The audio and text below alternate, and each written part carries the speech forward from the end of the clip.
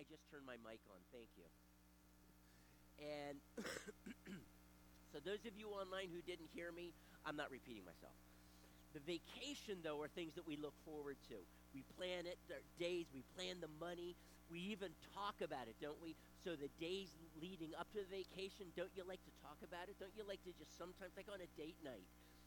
On date nights, my wife and I have a strict plan, guideline. We don't talk about the negative stuff. We just talk about the positive stuff, at least as much as we can.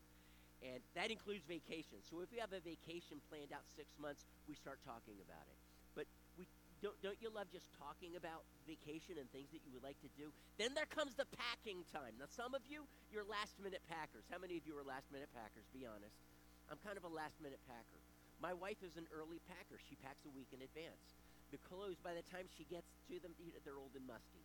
No, they're not either. But the truth is, she makes sure she washes the clothes early, and as soon as she's done, she folds, and she puts all of her stuff. She's all ready. Mike, when are you going to pack? And I'm going to say, well, I'm going to wait. Wait? Yes, I'm going to wait for like 3 days ahead of time. And anyway, put the math together. So the truth, though, is she just loves and then, of course, we've got to clean the house, right? Because you don't want to come home and it's messy. You want to come home and it's clean. And so we got to clean the house. Then we got to bring some cash just in case, right? There was one vacation I think was our favorite one, and that was our trip to Italy. My wife, it was so fun. It was a guided tour, so we landed in Venice. I think we were there for 3 days, and we got to learn how Venice was built. Strangest way in which Venice was built. It was built on the water, and one of the days that we were there, a storm came in, and Venice flooded. Water came up to the very door stoop of our hotel from the ocean. That was weird. The night before, see, they've got a plan down. The night before, they take these boardwalks. They're probably about 4 feet wide and, I don't know, 10 to 20 feet long. And they just come in truck after truck after truck, and they line the small, narrow streets with it everywhere so that when the flood comes in, the vacationers and people who live there actually have a place to walk, and it's not through the water. So that was interesting. And then from there, we went to Florence, and I think it was on the way to Florence, we stopped by the Leaning Tower of Pisa, right? Pisa, not pizza, okay? Though we love the pizza there, that's not it. So the Leaning Tower of Pisa, and we got into what all the other tourists were doing, right? So the Leaning Tower of Pisa is like this, right? And so you take a long shot, and you kind of look like you're leaning up against it, or you open your mouth, or something like this, and with it, the Leaning Tower of Pisa in the background. So we did all those kooky pictures, and then we finally came to Rome. We visited the Vatican. We visited the Colosseum. On the way out of the Colosseum, they had people dressed as Roman soldiers, and they said, hey, come, get a picture with us. They took a picture with us, and then they stuck out their hand, and it was like, do we shake your hand? What do we do? No, it's now time to pay them. And they said, we'd like, at least $5 for a cappuccino. And I thought, man, is that an expensive cup of cappuccino. But the truth is, they just do things very differently over there, and we loved every minute of it, except some portions of the Vatican that we walked through that I was a bit discouraged about. But the truth is, it was great. It has such rich history. The joy of looking forward to vacation in many ways, it's directly proportional to the amount of stress that work has for you. Is it? The more stress at work, the more you look forward to vacation. Now, obviously, I'm kind of using this as an analogy or an allegory that I'm going to talk about at the end of the message. But tonight, I want us to look at Revelation 13, a little bit of Revelation 17, about the beast of Revelation. Because we need to ask, what or who is the beast? What is his goal? How would you identify him? And most importantly, in his significance, what is he trying to accomplish? And that's where we're going to have to get into this idea of vacation, and I'm going to explain that later. But during that time, there's going to be a lot of stress. And we're going to need to have the right mindset, a biblical mindset, should we have to encounter that time. All right, so are you there with me? Revelation 13, before I read, I just want to do a very quick overview. We looked in the last week or two, we looked at the 144,000. We realized that in the general interpretations of today, they would say that the 144,000 represents 144,000 on fire Jewish evangelists during the 7-year tribulation. And then we discovered that the tribulation is not 7 years, that the Great Tribulation of chapter 7 actually is the entire church age. But I'm not suggesting that there is not a tribulation at the end, because the more we talk about the beast and is there an end-time beast, the more we're going to discover that there is tribulation. But we'd have to say that there is no abomination of desolation, and therefore we shouldn't be looking for a Jewish temple to be rebuilt at the end of the age. The abomination of desolation was predicted. Jesus predicted it. It was fulfilled in 70 AD. And there's just nothing in the text that leads us to say, hey, this is going to be fulfilled again in the future. There was just not that there. The great multitude of chapter 7 is, or rather that these 144,000, and you go back to the 144,000 are Jewish believers, 12 in some sense to draw our attention to Old Testament Jewish nation, 12 in the sense that they are now New Testament believers in Jesus. So Jewish believers in Jesus, 12 times 12, 1,000. Revelation gets into numerology considerably, and in 1,000 we find this idea of many. So I'm not convinced that 144,000 is a literal number. It is a number that symbolizes Jewish believers, not at the end of the age, because you remember what they're called? They're called first fruits, not last fruits. The first fruits, are you aware that the first decade plus of the church was almost entirely Jewish? Their experience of Christianity and following Jesus, because the 144,000 follow the Lamb wherever he goes. Most of them actually witnessed Jesus healing someone. Jesus had died, risen from the dead, and the early church, most of them had at least one time sat at his feet, heard a message, seen him heal someone, or at least heard someone like Bartimaeus' story or Jairus' story. Their names are in the Bible for a reason, and more than likely because they eventually were a part of the new church. Nicodemus, his testimony. So they either saw miracles or they heard firsthand miracles, but they were first-generation believers. And then we realize that this great multitude without number is actually the number of people who come out of the Great Tribulation, which lasts the entire church age. And it is not a limited number like the 144,000, but it has no number. It is so vast. You get this implication if they say that the number of angels is 1,000 and 1,000 thousands and 10,000 10,000s. You do the multiplication there. This number, there's no end to it. It's almost as if God is saying, you could possibly count the number of angels, but you can't count the number of believers in Jesus. That's how vast it will be, church, throughout the church age. And these people, they've been rescued. They were white robes and washed clean in the red blood of Jesus. Amen. We looked then at 7 trumpets this past week, Tuesday night, and those 7 trumpets happen throughout the church age. They're not end times. They happen throughout the church age. Certain characteristics. They are redemptive in nature, because we came across this fraction, a third. And when we looked in the Old Testament, a third represents this idea of judgment. And it's 1/3 is used a couple of times, and with each one there's this sense of judgment, but redemptive judgment. And that's actually what we see. God's restrained, it could have been all, but it's only a third, his restrained redemptive judgment throughout the church age. If you were to look on your piece of paper here, you're going to see a parallel between the 7 trumpets and the 7 bowls. There's a lot of parallel between trumpet 1 and bowl 1, trumpet 2 and bowl 2. There's a connection with every single one. They are different, and yet there is that similarity. Both of them refer to seem to have as a backdrop the symbol of the plagues on Egypt.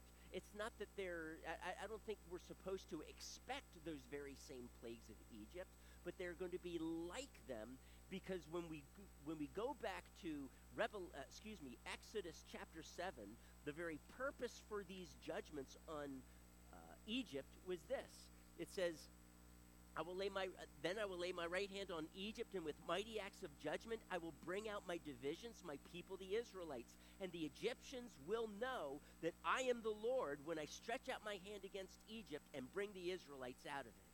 God was trying to get their attention, trying to open their eyes, that all the gods of Egypt, and many of the plagues were against these gods of Egypt. Actually, each one can in some way be traced to a god of Egypt. Those gods of Egypt were powerless. They were nothing compared to the amazing power of Yahweh. And when these plagues would hit them, by the 10th one, they would recognize that there is a God in Egypt, and it ain't any of theirs. It is the God of Israel. It is Yahweh, Yahweh being his covenantal name, and it actually an invitation. Come out of sin. Come out of that worldly lifestyle. Come out of worshiping these other gods, and follow him. And actually, some Egyptians and other nations that were there came and went with the Israelites when they left Egypt. They're called the rabble, and that group actually did cause problems for Israel. But that is the purpose. There were redemptive judgments. But at the end of the age, I'm going to suggest this: that the 7 bowls, and we're going to kind of look at this just a little bit this week, and then next week as we look at the man of lawlessness, and we're going to look at how the beast is both a king and a kingdom, but in the end he is this 8th king, and he has a kingdom, and God's judgments will be poured out upon him, and the purpose will be, again, to bring people to repentance. So who is this beast? What is his significance? What is his purpose? Let me go ahead and read now Revelation chapter 13. I'm going to read verses 1 through 10. I'm not going to get into that last portion that talks about the false prophet. But so follow me here. I'm going to back up to chapter 12, verse 17. The dragon has tried to kill the woman, which represents Israel, from whom Jesus was born, verse 17. Then the dragon was enraged at the woman and went off to make war against the rest of her offspring. The rest of her offspring are the descendants of the barren woman of Isaiah 54. Write that down. Isaiah 54 in Galatians 4, they are not Jews. The descendants of the barren woman are Jews and Gentiles. They are the church. So now his focus shifts. Satan's focus shifts from Israel to the church, and he words it this way: those who obey God's commandments and hold to the testimony of Jesus. And the dragon stood on the shore of the sea. And I saw a beast coming up out of the sea. He had 10 horns and 7 heads with 10 horns on his, he had 7 heads with 10 horns, 10 crowns on his horns, and on each head a blasphemous name.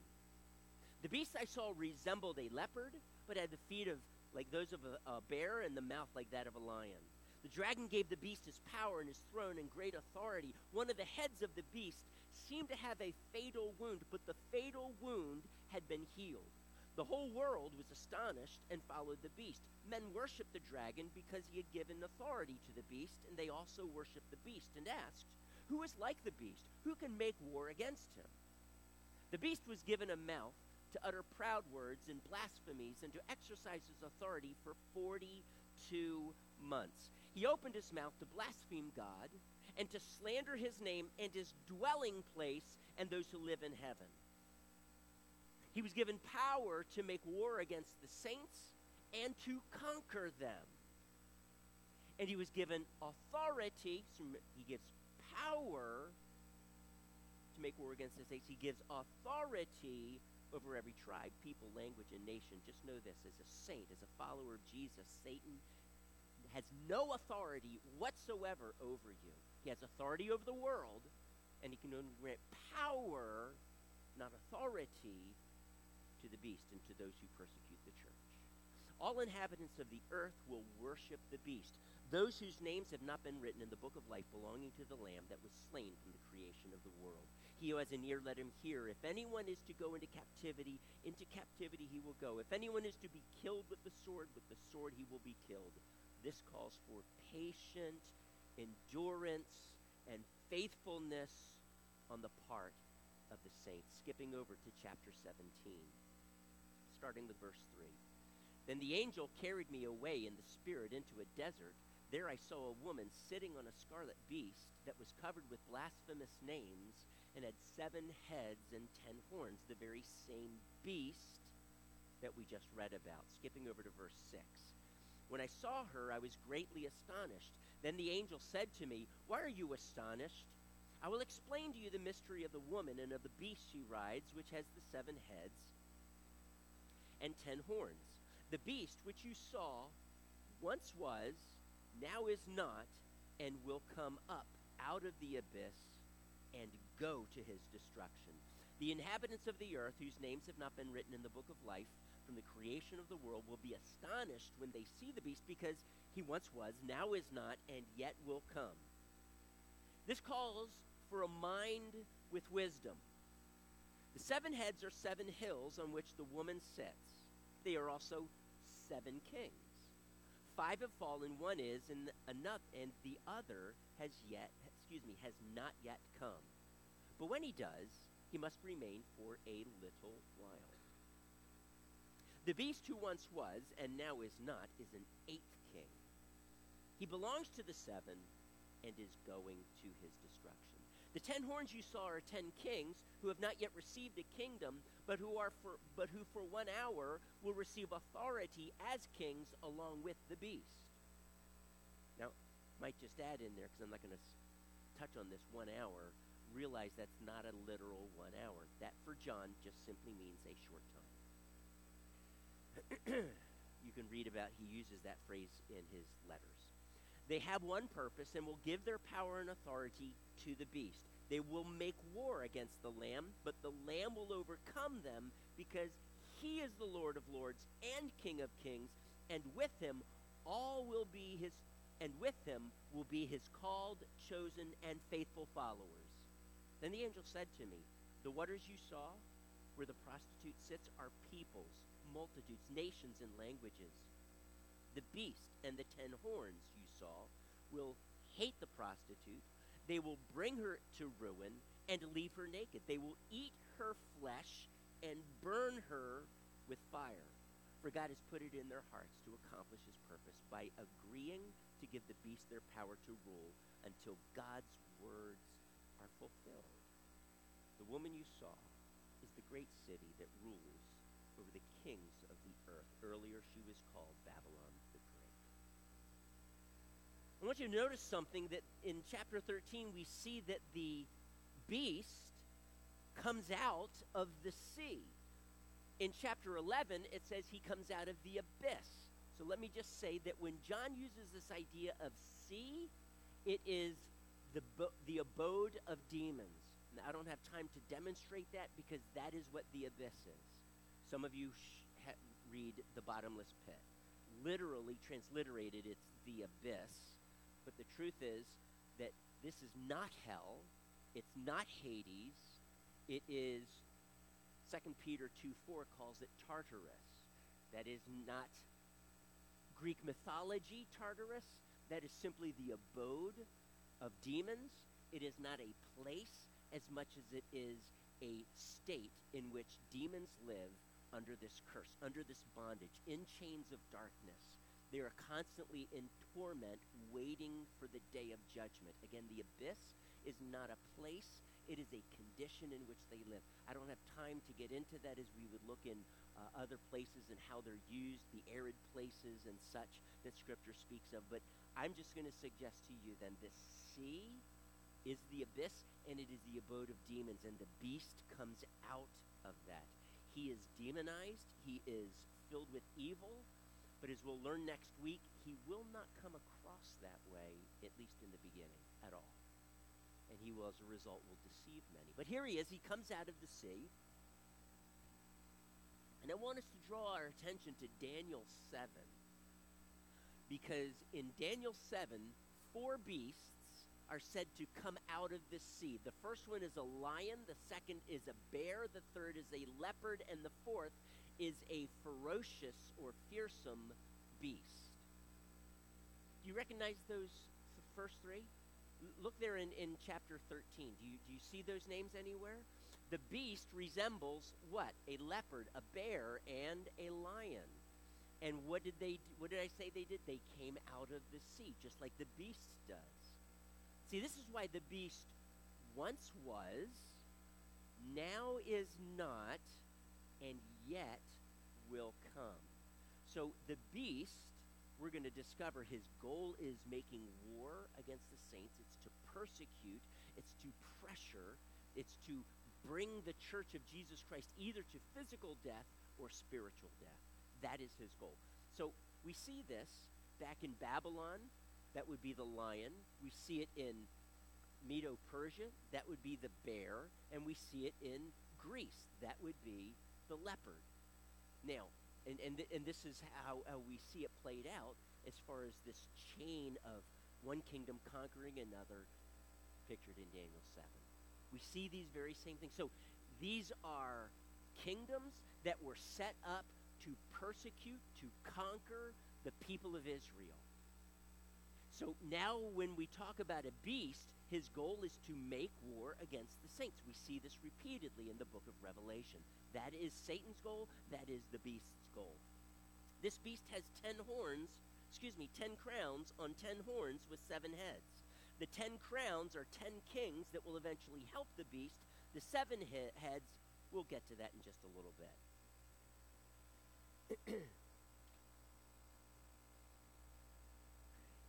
If you notice, the goal in chapter 2, verse 17 of the dragon, because he's enraged, is to make war against the rest of her offspring. He then gives that authority to the beast, and that is exactly what the beast does. It says that the beast has a fatal wound, that is a wound unto death.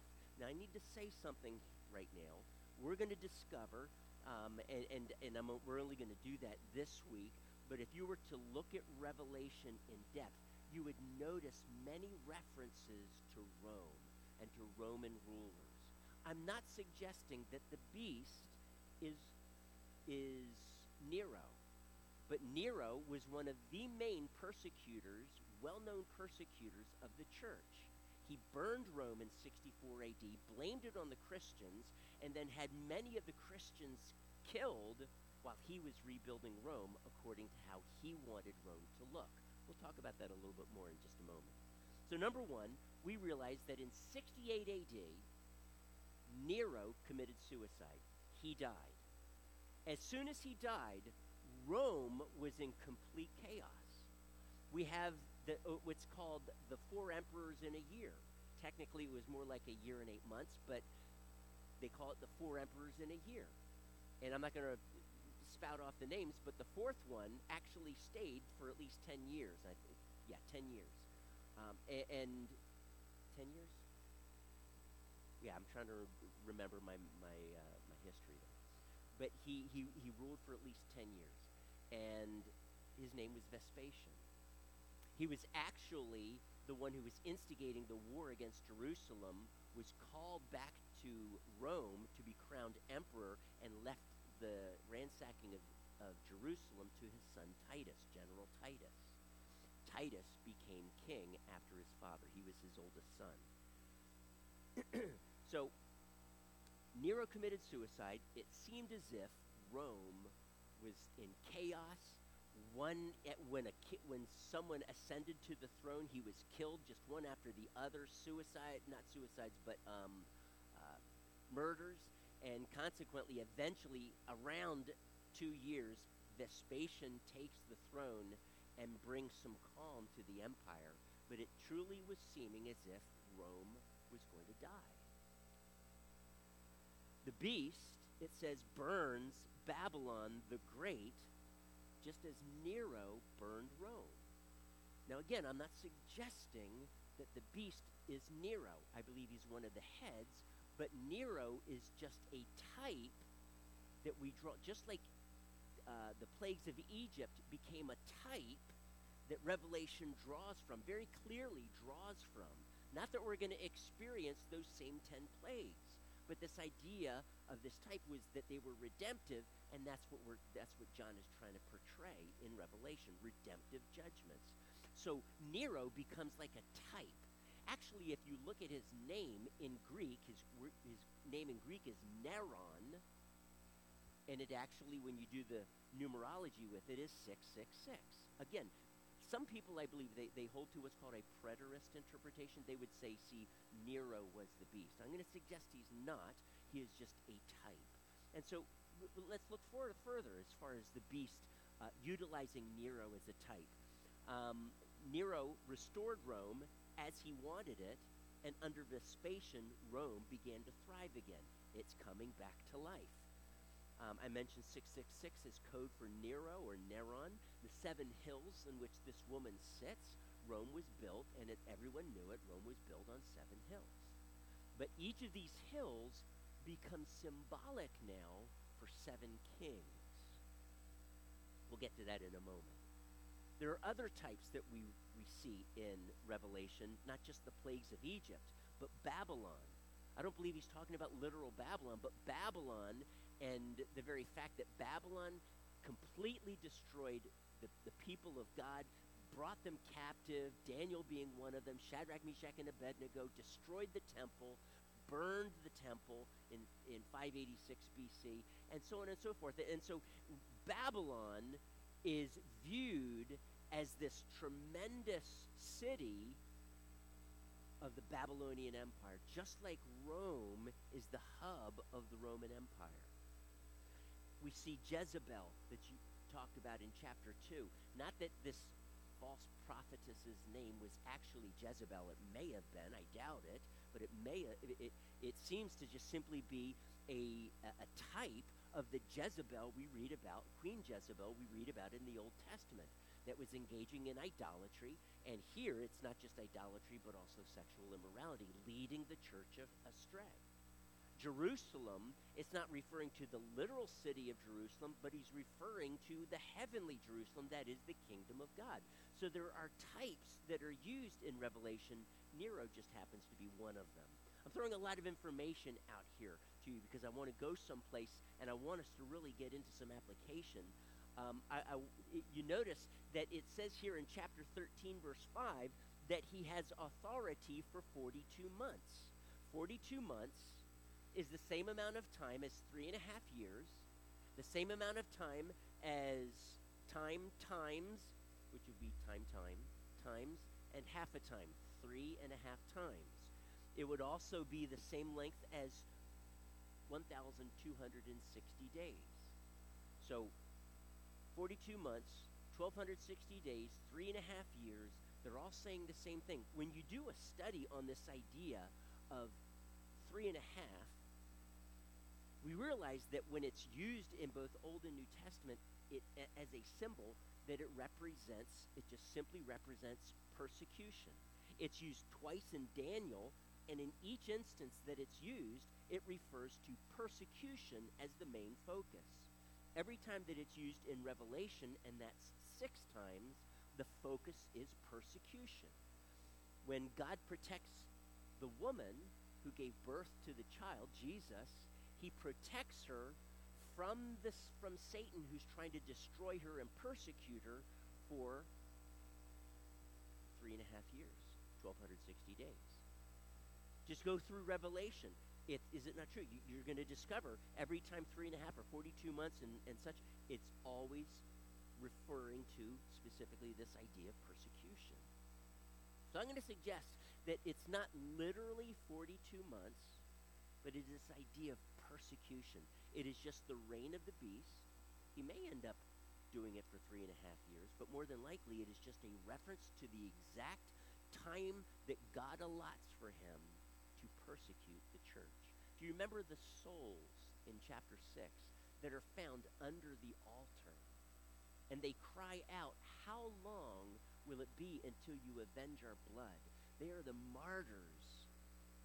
And God says, when the full number who are to die have been fulfilled. can I just say that that is not an ungracious statement? It's not because God delights in the martyrdom of his people, but just listen to me. In the midst of persecution, in the midst of martyrdom, there is something, Satan, of course, means to destroy the church, but I'm going to tell you that everything that the devil plans for evil, God, in this phenomenal, even miraculous way, turns it around for good. And so when you see persecution, you see in the history of the church, you see a refining of the church, but you see a people who are so adamantly in following after Jesus. Persecution, martyrdom. We see this refining process. We actually see, like in China, a perfect example today would be in China, where it's illegal to have a church that's not registered with the state. Very few, if any, truly Bible-believing churches want to do that, because now the Chinese government has their thumb on them and knows exactly where they are, who's in their church, and will dictate to them everything that they need to do. So to avoid that, they have underground churches. The church in China, though it is persecuted so strongly, is growing rapidly, church. People count the cost. And when you count the cost, you allow the Spirit of God to make your heart pliable.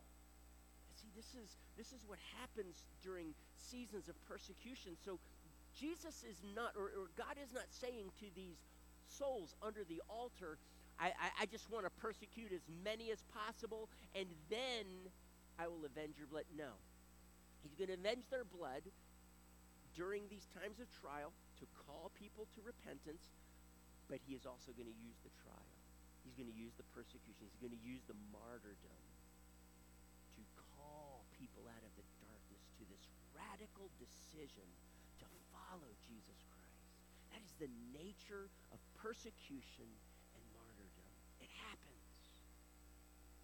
What Satan means for evil, what he means for evil in your life, my friends, God is going to turn it around for good. That's his promise. Such good. I need to go on. We looked at this just briefly, but the mark of the beast, and I didn't read about it, it's at the end of chapter 13, but the mark of the beast, I'm suggesting to you, is not a physical mark on the hand or the forehead. Notice that on the hand and on the forehead, those are the two places where in Deuteronomy 6, the Jews were told to put scripture. And they would write scriptures on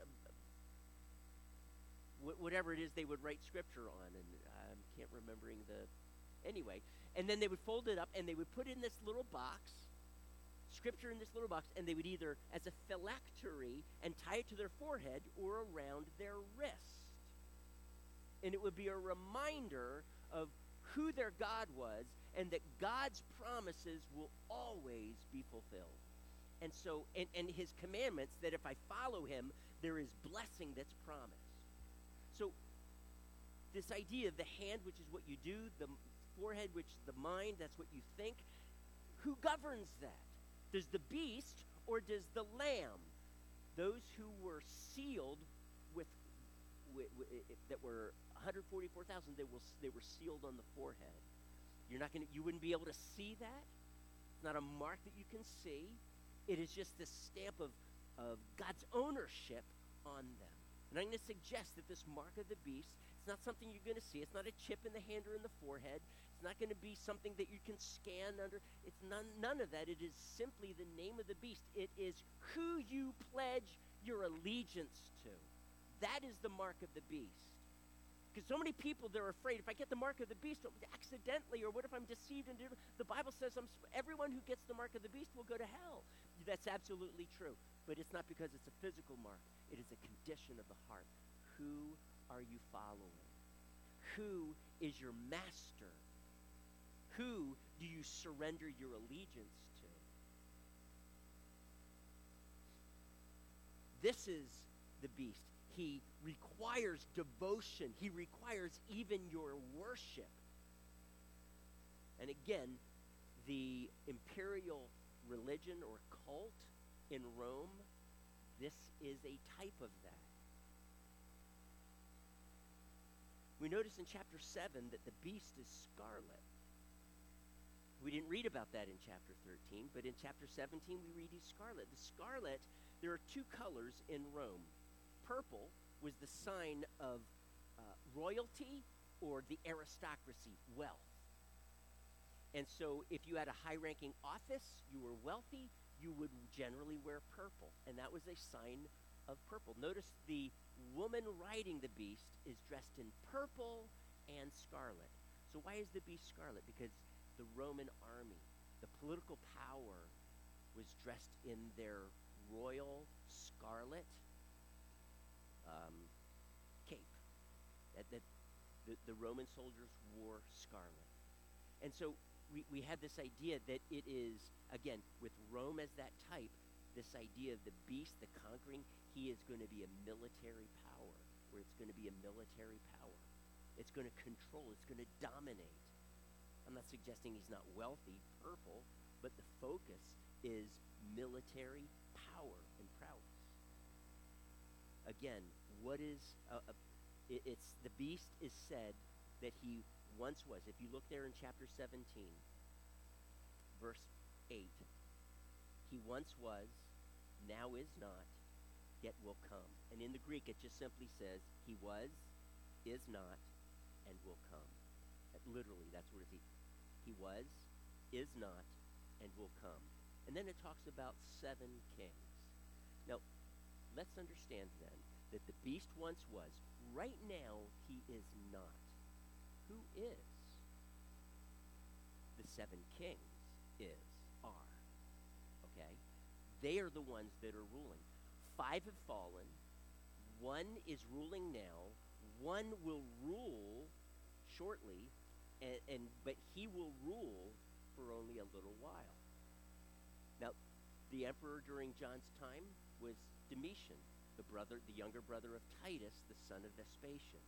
Okay, he was ruling, and he ruled for the number escapes me. I think it's like 14 years. Titus only 2, but he was like, I'm sorry, about 14 years.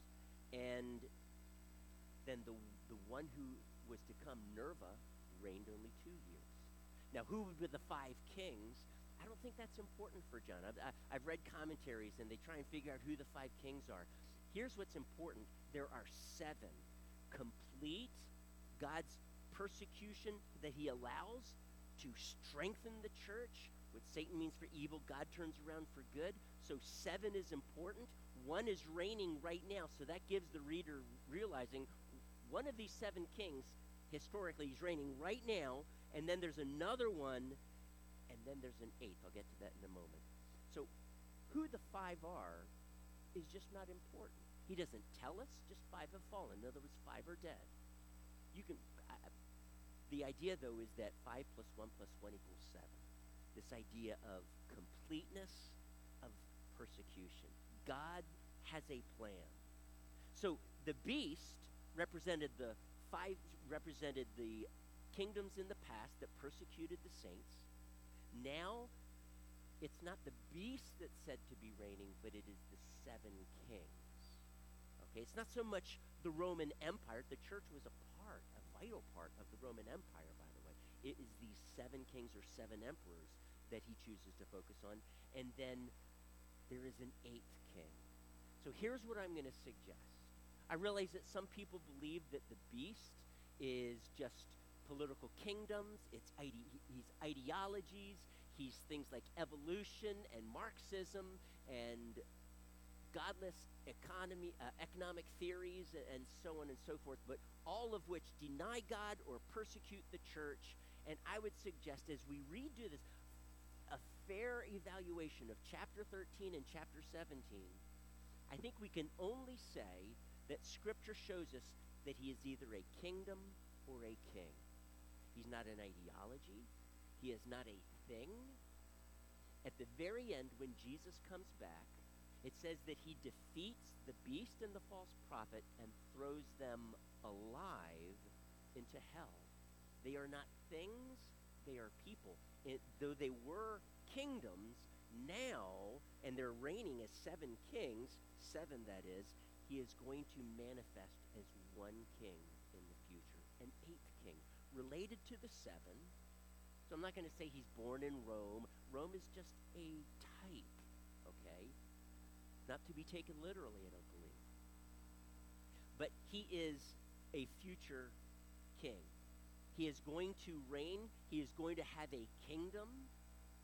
And when we look through the 7 bowls, remember, as you look on this chart here, we have the 7 seals, then we have the 7 trumpets, and then the 7 bowls. The 7 bowls, yes, they are plagues, but you never find this fraction of 1/3. It's, if anything, it's all. God pours out his judgment upon, it is unrestrained judgment. And it says that he pours it out upon the beast and his kingdom. So at this moment, the beast is not a kingdom. It's not an ideology. He's a person ruling a kingdom. That will happen in the future. This leads me to believe that these 7 bowls of judgment will be poured out at the end times. If there's portions of Revelation that are apocalyptic, that is where we need to look. But that doesn't happen until chapter 16. That's when we learn about Armageddon, and we'll look at Armageddon, after Christmas. We'll look at the return of Christ after Christmas.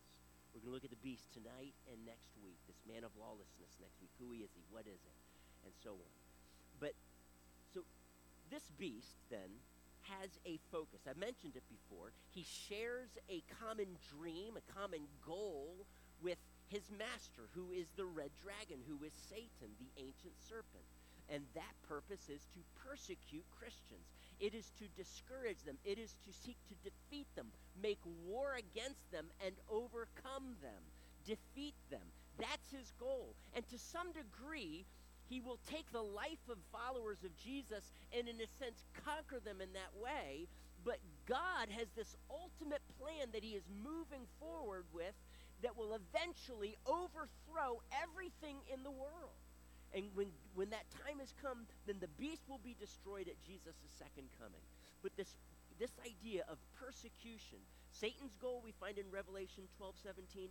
Revelation 13, we see the beast picking up this same goal with these words. The beast was given a mouth to utter proud words and blasphemies and to exercise authority for 42 months.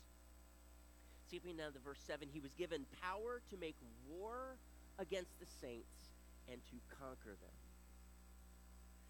So here is my question, and I just want to spend the remainder of our time with this. How do we endure persecution? If we get to see Jesus' second coming, church, before he comes, there will be persecution. I believe there's going to be revival before that. We'll look at that next week, but there's going to be persecution. You will need to endure persecution. How do you do that? How do you go through that? I think there's some persecution that just terrifies us because we see so much of it on television, right? Pulling the fingernails out and all of this. And it's like, yeah, no. And I could get into more gory things, but I'm not going to. But the truth is, that can terrify us. Sometimes I think about that. What if I were to go through persecution, what would I have to go through? And some of the people who have been persecuted, Christians who have been persecuted and even martyred, they have been through horrendous things. How do you get ready for that? I mean, I don't think anyone can truly be ready for persecution and not fear it, Jesus was all night praying, God, is there any way for this cup to pass from me? He knew what he was about to bear on the cross the very next day. Insurmountable, it felt. As a human in flesh, frailty, who could die, and he was feeling the weight of this. So, church, I think Jesus understands this natural tendency to fear persecution. How do you walk through it? How do we equip ourselves? Matthew 24. I just want us to look at just a few things. Matthew 24, starting with verse 9 through 12, it says this. Then you will be handed over to be persecuted and be put to death, and you will be hated by all nations because of me. At that time, many will turn away from the faith and will betray and hate each other. And many false prophets will appear and deceive many people because of the increase of wickedness. The love of most will grow cold. But he who stands firm to the end will be saved. Guys, how do we do this?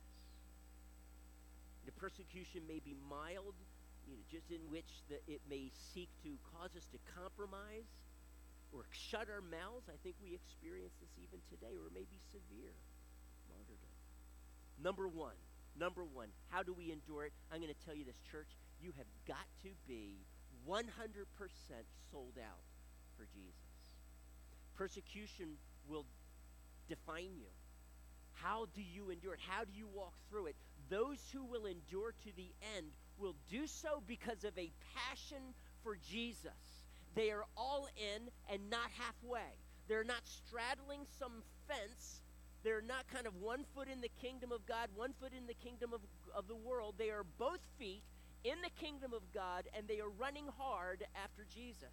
And persecution will bring you to that place, and it will tell you whether you are going to be a follower of Jesus or not.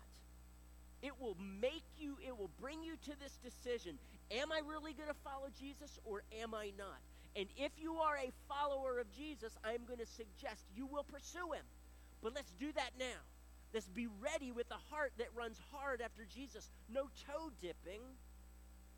Not just enough of God in my life. No, I'm all in. I'm 100%. I'm following after Jesus. Not, I'll try him and see if he fits. He's not some garment that we try on, and if, hey, it just doesn't suit me, I'll take it off. That is not how salvation works. Faith is I am all in. And being all in, that all-in-ness will transform you. Because the Spirit of God will come into you and make you new. Water doesn't boil at 210 degrees, church. It boils at 212. The eyes of the Lord range throughout the earth to strengthen those whose hearts are halfway committed to him. Right? Isn't that what it says? No, whose hearts are fully committed to him. That's what we're called to. And I'm just telling you, church, if you're not fully committed to him, I'm not saying you're bound for hell, but you know what? Maybe you do need to go through some persecution. I pray that we don't. But it will push you. Just like when Jesus when he kept doing miracles for the Jews, when he kept preaching truth, he polarized them. There was no sitting on the fence when it was to listen to Jesus, when it was to see the resurrection of Lazarus from the dead. You were either all in or you weren't, and you crucified him. There was no middle ground. So, we're to be sold out for him. Genuine, life-changing experience walking with Jesus. Trials, church, should make us better, not bitter. What is it? How is it impacting you? If it's creating bitterness, if it's causing you to push God away, let me just remind you of how good and how loving your Father is in heaven. He pursues you. And yes, we go through hard times, but they are so crucial. No one embraces trials because we love them. I'm not saying that we cannot enter them with joy. Yes, we can, because when we do that, it is because we do it by faith. We know that it's going to work out for our good. God is going to do something amazing. When Satan's coming against you, buckle your seatbelt. Trust in him. He is about to take you on an adventure that will blow your mind. He's about to take you on an adventure to do something that is so awesome. That's just the nature of persecution. That's the nature of opposition. Don't give in to it. Number 2, don't love the world. This is the flip side of number 1. The love of many will grow cold, church. It'll grow cold.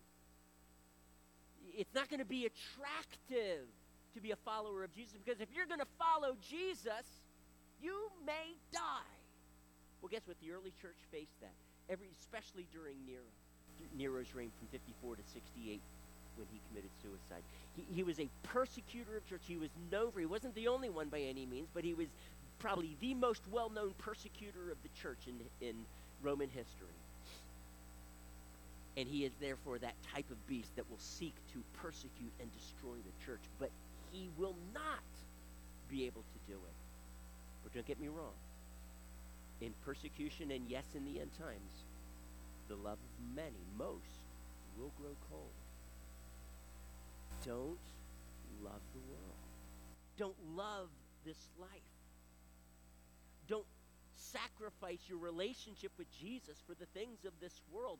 Starve the flesh. Don't think, well, I'm just going to give in a little bit. I mean, it's not a big deal, right? Oh, you wait.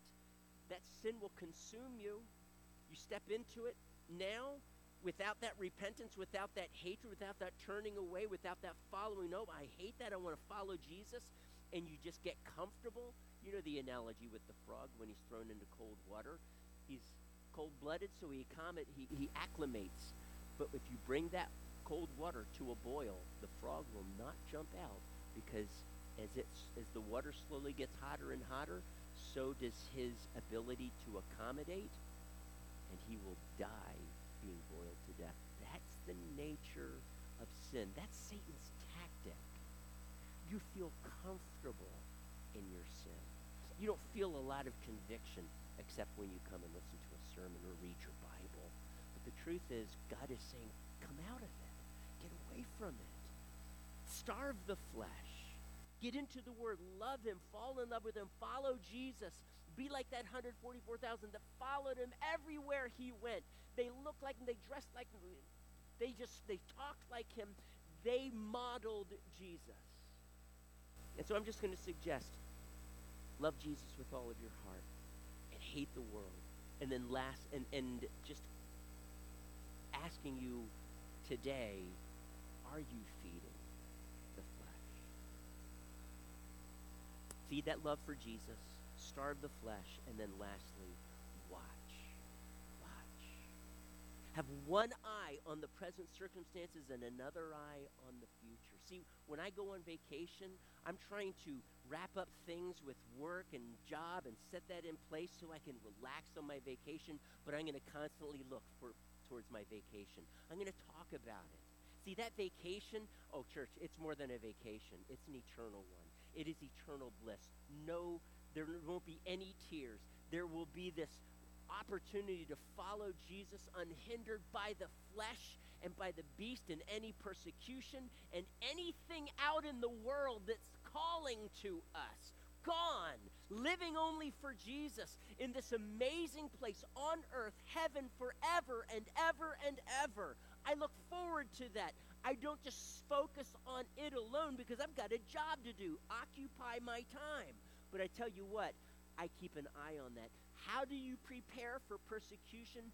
Learn how to keep one eye on what you're doing now, but another eye on the future. Just when I was a teenager, I ran cross country. My dad was the cross country coach. I ended up running cross country. Long story, but the truth is that when you're running cross country, halfway through the race, your lungs are going to start to burn. Halfway through the race, your legs are going to cry out to you, and they're going to say, what do you think you're doing?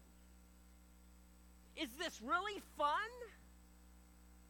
You're not even going to win. You might come in second or third, or you might even come in last place. So why are you even doing this? And you're going to be so tempted to just want to give up and stop running the race. Church, that's exactly the opposite of what we want to do. We keep the eye on the prize. We keep our eye on the goal. We keep our eye on the end and not just our present circumstances. You know, when you're going to the gym, you're working out with weights and such, they say no pain, no gain, right? And so the truth is, you're not going to grow stronger if you don't experience some measure of pain. And that's the way it goes with the church, with life, church. We will experience pain.